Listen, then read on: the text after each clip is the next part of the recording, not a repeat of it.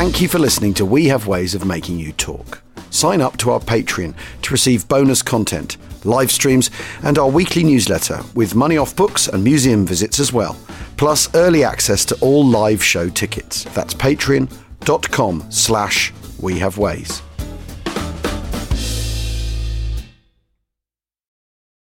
This episode is brought to you by Visit Williamsburg. In Williamsburg, Virginia, there's never too much of a good thing. Whether you're a foodie, a golfer, a history buff, a shopaholic, an outdoor enthusiast, or a thrill seeker, you'll find what you came for here and more. So ask yourself, what is it you want? Discover Williamsburg and plan your trip at visitwilliamsburg.com. Elevate every morning with Tommy John's Second Skin underwear.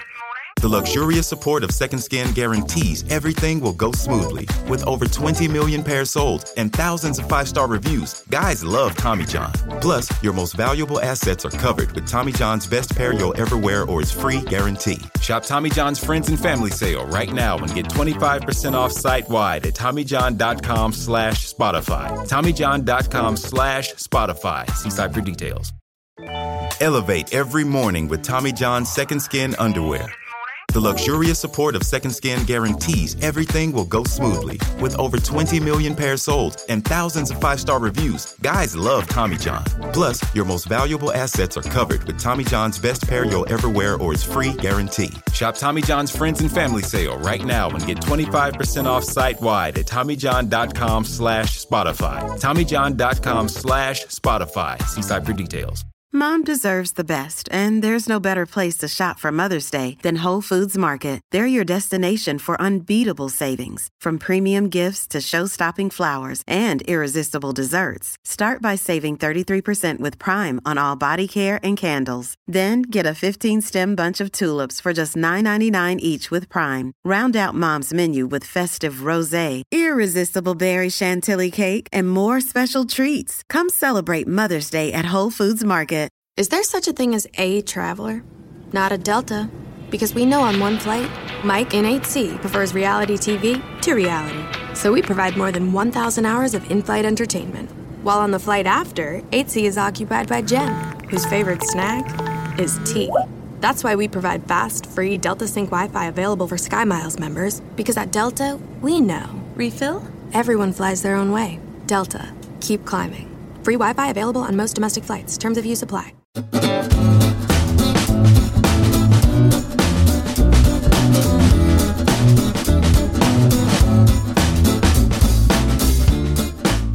We Have Ways of Making You Talk presents The Cauldron by Zeno.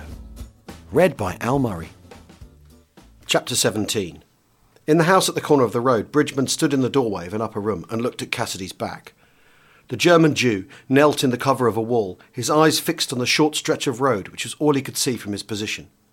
In the room behind him, O'Neill faced the open ground to the south, and on his right, against the wall, McEwen lay sprawled, his dead head resting against the plaster at an odd angle, like a hanged man, and the knuckles of his half-clenched fists resting lightly on the floor, as if he were going to propel himself to his feet at any moment. O'Neill could hear Murray's laboured breathing as he gasped out the last of his life in the far corner near the door.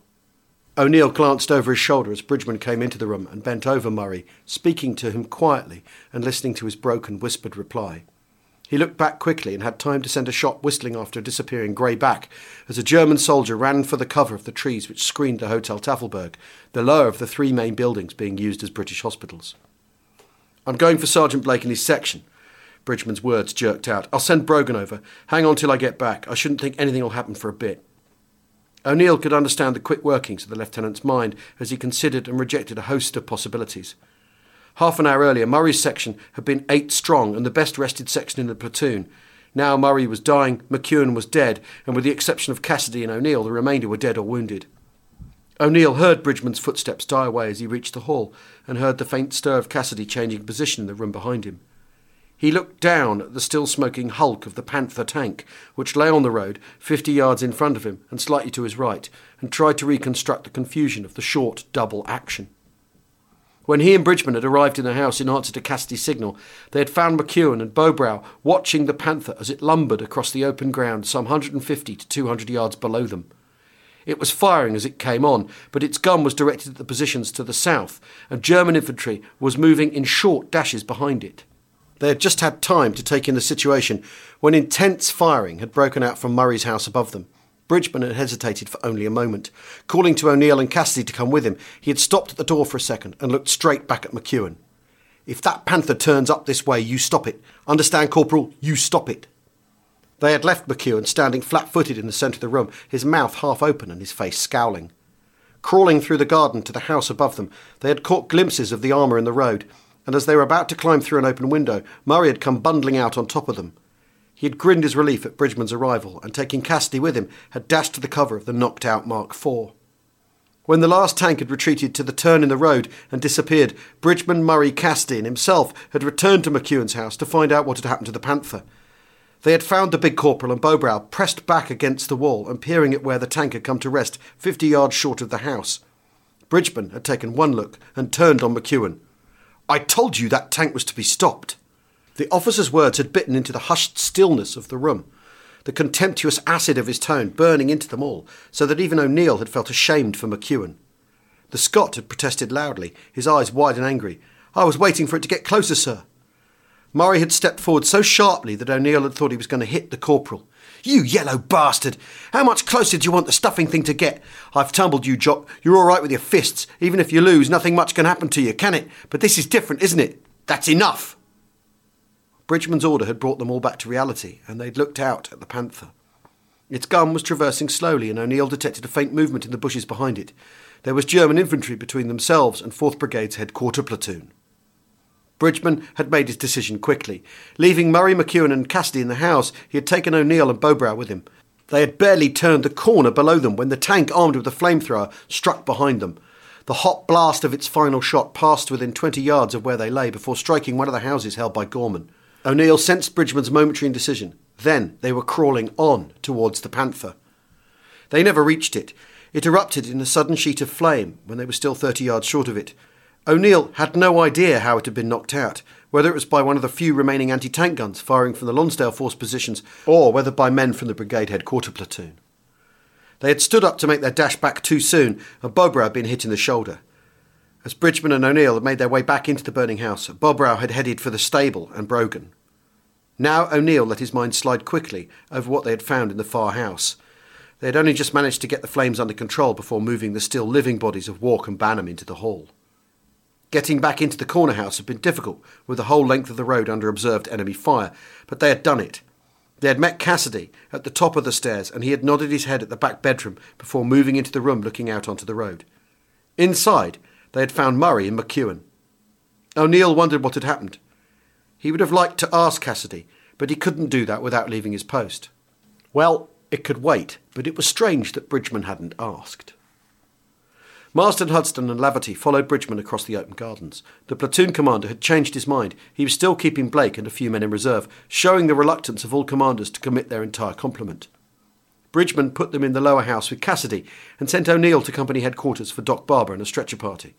Then he slipped across to Gorman to learn how badly things were going with him. As he and O'Neill entered the back of the house, Gorman came to the door of the room he was in and stared blankly at the platoon commander. "What's the score, Frank?" "Cummings and Fraser are dead." Gorman's voice sounded distant. For the first time in his soldiering, he had been shaken out of, not complacency, but an ability to accept with resignation the blows of fate. It was not the death of the two men, or the fact that if the flamethrower had been directed a few feet higher, it would have been he and not Fraser who was lying faceless and dead. It was not the number of casualties suffered by the company or the division. It was as if he had suddenly realised for the first time that their position was hopeless. In ordinary circumstances, if there were any ordinary circumstances in war, anti-tank guns would have been available to deal with the armoured flamethrower should it return, or they would have fallen back to other houses. But now he could see nothing they could do except wait to be burned out, house by house. If they fell back and joined Blake, they would be worse off, for armour would be able to advance unseen to within 40 yards of them. Uncovered by fire, the derelict tanks would present an obstacle to the enemy for only the few minutes it would take to winch one far enough aside to allow room to pass others through. Only now was Gorman appreciating, to the full, the isolation of the platoon, an isolation shared by every subunit in the division. The knowledge that Major Jordan and the remainder of the company were in a position on their left, and that General Urquhart and his headquarters were only 100 yards behind where they stood, no longer gave him any confidence. Everybody was in the same situation. Support as such was no longer a practicable possibility. In protecting their own flanks, every unit protected the flanks of those on each side of them, but that was as far as it went. Beyond that, there was nothing any unit could do to help any other. The platoon was now simply a small group of men armed with rifles, light machine guns and a couple of Piats, opposed by anything the Germans might care to throw against them. Gorman shook his head and walked back into the room, and Bridgman followed him. "There you are, Brogan. I looked for you in the stable. Get across to Murray. He's in a bad way. I've sent for Doc and a stretcher party, but we're going to have a hell of a job getting the wounded out. We may have to wait till it's dark, if they can live that long. We can only just get in and out of the houses ourselves. Cut along and see what you can do for them." The medical orderly nodded and turned to go. Bridgman called him back. "The whole of the short road is under observed fire. There's only one way to get in. Crawl from here till you get to the stable. Work up from there till you get to Murray's house, then make a dash for it. His house will screen you from then on." Bridgman nodded towards the road running past the house they were in. "But there's a bloody sniper somewhere who's got this road covered. I think he's the other side of Mr. Brown somewhere, beyond Company HQ, probably in the top hospital. The bastards have captured that, and I suspect they're using it as a vantage point. You'll be all right so long as you move fast across the road, all right?" Brogan nodded again, dropped a hand to steady his first aid kit, and then he was gone through the open door. Bridgman looked across the room to where Gorman had got down alongside Hardy, who lay behind the Spandau. They both looked bad. From where he stood flattened against the wall, Bridgman could see the short road more clearly than he'd been able to from either of Murray's houses. The wrecked marked 4, and the self-propelled gun blocked the road effectively, and he knew the burning Panther would stop any armour coming at them from the south. They were boxed in, but the enemy tanks were boxed out. The flamethrowers were going to be the biggest worry. "What happened here exactly, Frank?" Gorman looked over his shoulder, and when he spoke his voice was flat and lifeless. "After the armour went back, they sent another, a big bastard. Either a Tiger or a Royal, I don't know the difference. The flamethrower was in that. It hit John's houses first, and then this one. If they'd followed it up with infantry, I should think they'd have got through, unless Summers and his chaps could have stopped them. If it takes another bash at us, I reckon we're stuffed. What the bloody hell can we do? What do you fight Tiger tanks and flamethrowers with? Your bare hands?" "We just hang on, Frank. Hang on till Second Army get here." "Stuff, Second Army. What about the Poles? Someone said they'd landed south of the river at Driel." "That's right. Some of them got over to us last night. Not many, but some." Gorman's eyes lit up for a moment, shining with a new hope. "Any chance of them all getting over?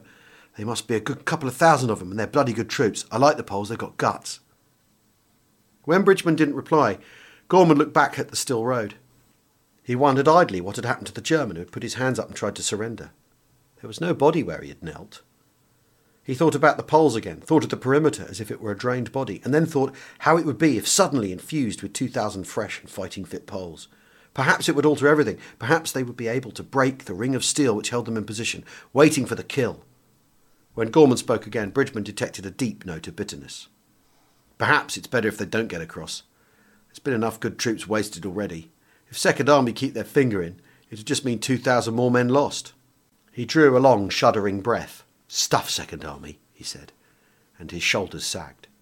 Bridgman looked down past the wrecked tanks, wondering what he could say, when he saw 2 flashes of movement across the few yards gap between the end house on the left of the road and the left-hand house of those facing him.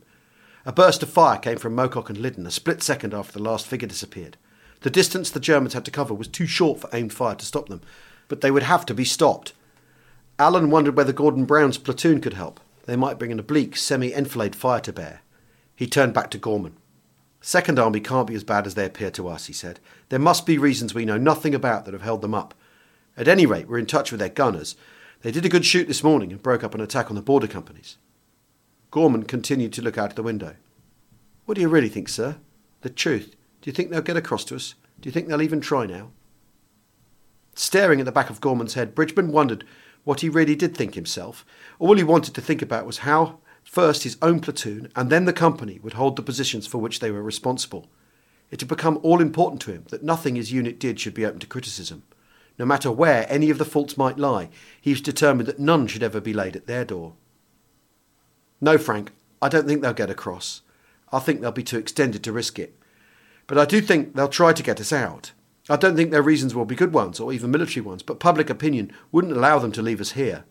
The British will tolerate the occasional sacrifice of a general if a campaign goes wrong through no fault of his.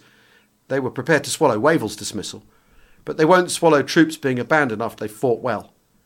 From a military point of view, of course, it's senseless. If Second Army gets what's left of us out, we'll play no more part in this war.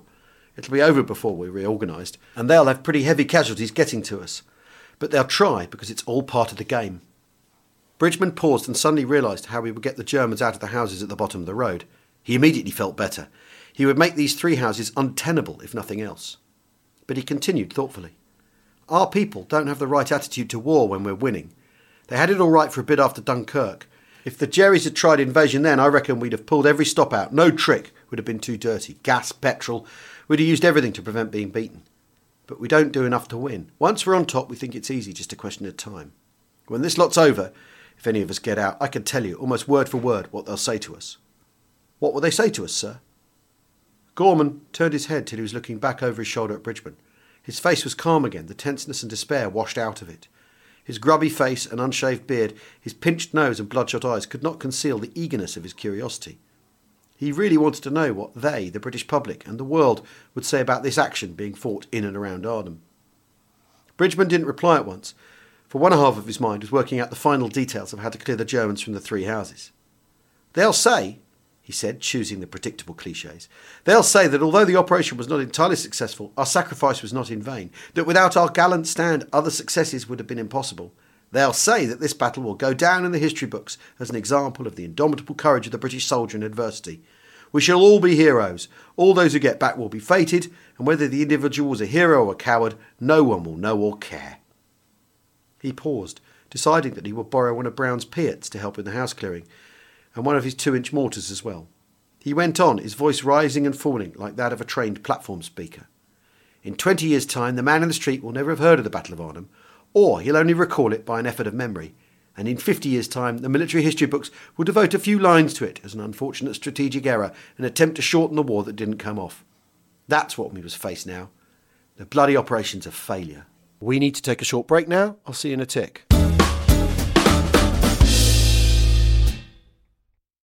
If you're struggling to lose weight, you've probably heard about weight loss medications like Wegovy or Zepbound, and you might be wondering if they're right for you. Meet PlushCare, a leading telehealth provider with doctors who are there for you day and night to partner with you in your weight loss journey. If you qualify, they can safely prescribe you medication from the comfort of your own home. To get started, visit plushcare.com/weightloss. That's plushcare.com/weightloss. plushcare.com/weightloss.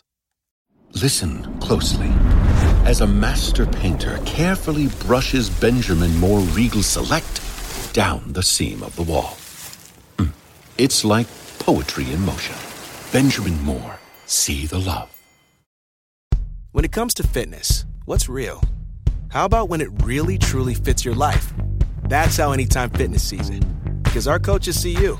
It's how they build personal plans that work wherever you are and focus on everything that matters, from fitness to nutrition to recovery, all so you can push yourself further than ever, or just through the next rep. It's total 360 support for a real difference. That's Anytime Fitness. That's Real AF. Visit AnytimeFitness.com. At Evernorth Health Services, we believe costs shouldn't get in the way of life-changing care, and we're doing everything in our power to make it possible. Behavioral health solutions that also keep your projections at their best? It's possible.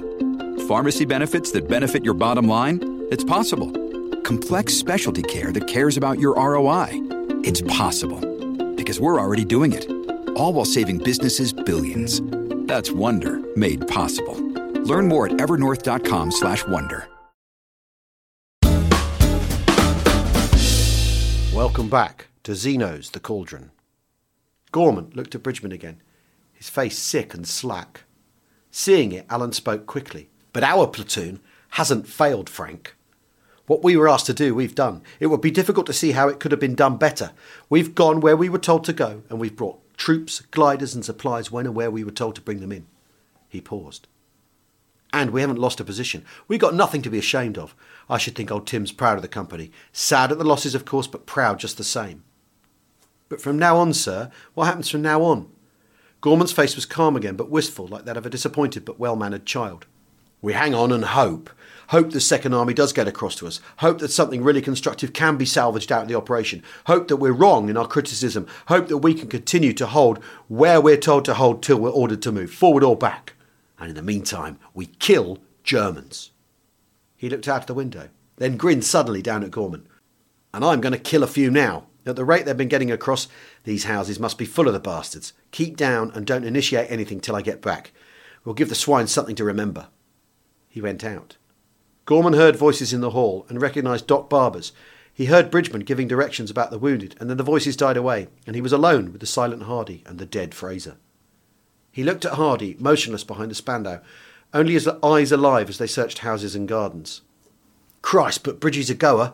He never stops. Some officers think when the Jerrys leave us alone, then leave them alone, anything for a bit of peace, but Bridgie doesn't think like that, does he? I think he's right. Hardy's voice was tired, barely above a whisper, but it was firm, and Gorman had the feeling that nothing that could happen to them now would make Hardy break. Why do you think he's right? Why is it a good thing to stir them up? It's not a question of stirring them up just for the sake of stirring them up. It's more a matter of never letting them think they've got a firm base to work from. He tries to make them feel more insecure than we are. He wants to impress on their minds that if they tackle us here, they're going to be in trouble. If they think they've made a lodgment in those houses, he's going to disillusion them by knocking them out of them. The first move they make, he hits them. And so long as he knows where they are, he hits them even when they don't move. I think he's right. He never lets them get cocky or confident. Gorman tried to work out the logic of what Hardy had said. But doesn't that just shift trouble elsewhere? Perhaps somewhere where the defences are weaker? Of course it does. But if they get the same reaction everywhere around the perimeter, then they waste that much more time probing for a weak spot, and time's the only thing left on our side. The longer we hold out, the better chance we have of being relieved. Gorman grunted. Hardy and Bridgman might be right in theory, but he was pretty bloody sure there were some places in the perimeter where men were prepared to lie doggo indefinitely, just so long as they were left alone. He lay for a long time thinking, his depression pressing down on him like a heavy weight, his body dull and drained. And then, suddenly, for no apparent reason, he felt lighter of heart, freer of spirit and less tired. And he knew that whatever the eventual outcome, he would not despair again. He no longer cared about 30 Corps or Second Army. The Jordans and Bridgmans, the Hardys and Blakes were worth living up to, no matter what happened at the finish. He smiled. It was ridiculous to feel contentment at such a time and in such circumstances, but he did. He laughed aloud this time and gripped Hardy's shoulder. Hang on, Tony, I shan't be long. I'll just have a look at Summers and Woodley. Bridgman and O'Neill crept along behind the houses until they were opposite the school. They sheltered between two gable ends, watching the empty window of a classroom on the other side of the road. The unlocated sniper was somewhere to their left, probably on the other side of Company HQ. They would have to cross the road fast to be sure of a welcome reception. Can you whistle? Not very well, sir. I go all right for a bit, then I forget the tune. Bridgman's mouth twisted. Some part of him was still capable of humour. Not that sort of whistling, O'Neill, this sort. He stuck his fingers in his mouth and blew down on them, silently but emphatically. O'Neill's face lit up, and he smiled and nodded. Bridgman had never seen the man's face so alive, and he wondered what the German Jew was remembering. Perhaps some game played as a child in the streets of a German town. It wouldn't have been cowboys and Indians, more likely Jews and Arabs. Bridgman nodded his head at the open window and mimed a whistle. O'Neill transferred his rifle to his left hand and put his right hand to his mouth. Alan was surprised at the shrillness of the whistle which rang out, a clear, high musical tone carrying almost the quality of a chord. The window opposite them remained empty. Bridgman nodded to O'Neill and the Jew whistled again. After a moment, Alan detected a faint movement in the shadows of the classroom, and then a face was cautiously staring out at them. He signalled that they were coming over and prepared O'Neill by gripping his tense forearm. His voice came low and urgent. Now! Then they were running flat out across the narrow road. Bridgman felt O'Neill move away from him as they ran, almost imperceptibly, moving a pace or two to the right, and he knew instinctively that O'Neill was leaving to him the easy access through the gate. As he burst through it, he saw from the corner of his eye O'Neill taking the low wall like a hurdler, his rifle held straight out in his extended right hand, and his left flung back behind him. Bridgman flattened himself behind a thick buttress of the wall and waved O'Neill through the window. Inside they found Brown and exchanged news. No attack had been put in on 3 Platoon, but during the night the enemy had closed up in the cover of the gardens and were dug in some strength right across the platoon front. Movement in the front classrooms of the school was nearly impossible. The men lay behind their guns, only moving when they were relieved, and then they crawled cautiously to the back of the building where they could sit or stand and perhaps, if they were lucky, drink tea. Alan explained the position and made his request quickly. Brown asked no questions, but sat on the bare boards of the floor, his hand curled round the bowl of a long clay pipe he had found in one of the houses. The mortar group and the Piat gunner were dispatched with O'Neill to rejoin Gorman and await Bridgman's return. Alan looked at his friend's face. Gordon's eyes, and for some strange reason his moustache, seemed to be the only live things about him. The rest of his face looked like hammered lead or dark grey putty, and Alan felt that if he pushed his finger into Gordon's cheek, the hole would remain there, the flesh lacking the resilience to spring back. He supposed that he and his men looked much the same, but seeing them all the time he hadn't noticed it. He stood up and looked about the long room. A row of dead men lay with their heads to the back wall, neatly and tidily. Looking at their faces, Alan realised that he recognised only one of them. He turned to Gordon. "Who were this lot?" "Don't know for sure. Some sort of group from Brigade, I think. They were here when I took over from you." Alan shook his head to clear it. Weariness was beginning to play tricks with his memory. Of course they'd been here, but he hadn't had time for more than a cursory glance at them, noting that one was a senior officer. He'd meant to get them buried, but he'd been moved before he'd got round to it. He grinned at Gordon. "No wonder you keep that bloody pipe going. Why the hell don't you bury them?" Gordon scratched the stubble on his chin. "Been too bloody busy burying our own chaps to worry about strangers. But you're right, I suppose we'd better do something about them." "Bloody right you had. Whew, can't you smell them?" Gordon stood up and scratched his neck below his ear. "Don't know that I can, really. And none of the chaps have complained. Anyway, where could we bury them now? We can't move out front, and that stuffing sniper has got the back covered. If you see Jordan, ask him to do something about the bugger. He's making life difficult." Gordon went through the door into the passage, and Alan slid out from the window and sheltered behind the buttress. He put his head back through the window and called softly to one of Gordon's men. As he started to give the man a message, he heard the first mortar bomb land behind him, in the gardens below company headquarters. He waited, his hands tense on the window frame. The next bomb landed on the roof of a house on the far side of the road. He heard his own voice shouting to the man in the classroom as he thrust himself up through the window frame again. "I know where the next bastard's coming!" And he was right. As his body sailed over the windowsill, his legs high in the air behind him, he heard the bomb land in the road outside and simultaneously felt a hammer blow on his left ankle. He hit the floor and at once scrambled to his feet. He gripped his ankle with both hands, hard as if he would press the pain out of it. To keep his balance, he had to hop on his right leg, and he was in the middle of this antic as Gordon came in. Brown stopped, his big body filling the doorway. He took the clay pipe from his mouth slowly, just far enough to be able to speak clearly. "Have you been hit?" Alan stopped hopping and lowered his foot gingerly to the floor. The battle, and a week with hardly an hour's sleep, was affecting them all differently, but for some reason he was furiously angry at Gordon's unruffled acceptance of events. When he answered, he ground the words out, forcing them into an almost childish sarcasm. "Of course I haven't, you clown. I'm just filling in time, practising for the Scottish Games, the opening steps of the Highland Fling." Brown looked hurt, and as he sat down with his back against the wall, Alan regretted his outburst. He took his gaiter off as Gordon sat down beside him. His friend pushed his hands gently away and unlaced the boot. As Gordon eased it off, Alan looked down at his sock, dark and drenched with blood.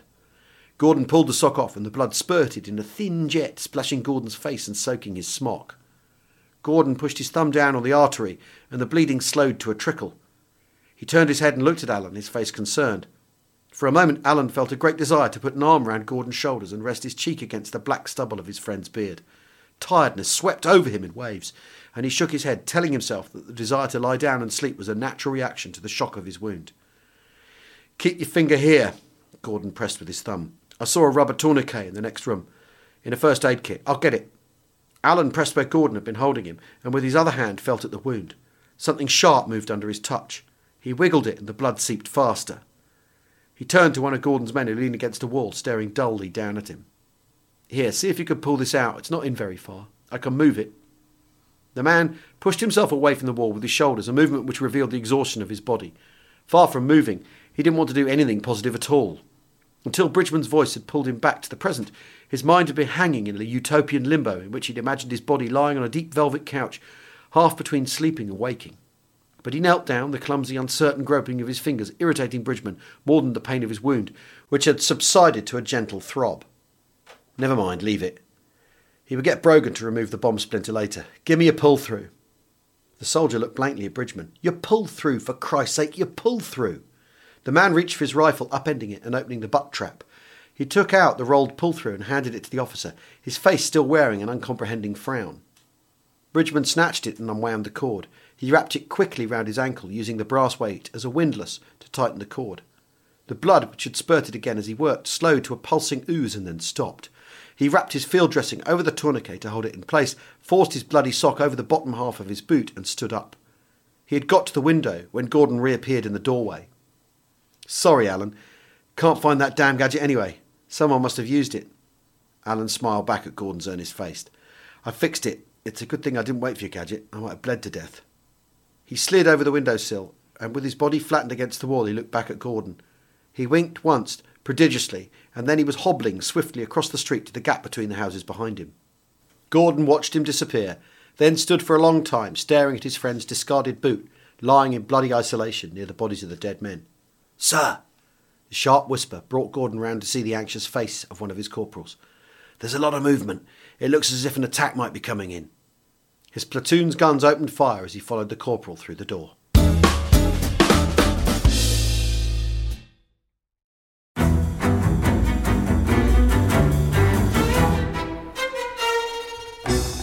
I'm Anthony Scaramucci, former White House Director of Communications and Wall Street financier. And I'm Katty Kay, US Special Correspondent for BBC Studios. I've been covering American politics for almost 3 decades. Welcome to The Rest is Politics US, brought to you by Goalhanger. Go on, tell us, were those donations you made, like Obama in 2008, was that idealism? Were you hoping to get something out of these campaigns that would serve your own business interests, for example? So I think this will either make this podcast incredibly successful, Katty, or people will be horrified and they'll shut it off right now because I'm going to be very real with you. The Obama donation, I had gone to law school with President Obama. We were not classmates. I was a few years ahead of him. It was 2007. He was then Senator Obama. I had a check in my breast pocket. I went over to the senator. I said, Senator, you and I didn't really know each other in law school, but I'm about to hand you a big check. Can I lie to my friends and tell them that you and I knew each other in law school? Well, Obama looks at me, had the best smile in American politics since Jack Kennedy. Forever. Yeah. He lights up. He looks at me and says, I'll tell you what, if you double the amount of the check, we'll take it back to Hawaii. Okay. And I looked at him. I said, you're done. I had another check in my pocket. I ripped it up. I doubled the amount of the check. And I'm going to tell you right now, I've been to more White House Christmas parties during the Obama administration than the Trump administration. In this pivotal year for the United States, democracy, and world affairs, Britain's biggest podcast, The Rest is Politics, is launching stateside. Uncovering secrets from inside the Biden and Trump inner circles and how they shape the world's most important economy, but also the global economy too. New episodes are released every Friday morning. Just search The Rest is Politics US wherever you get your podcasts.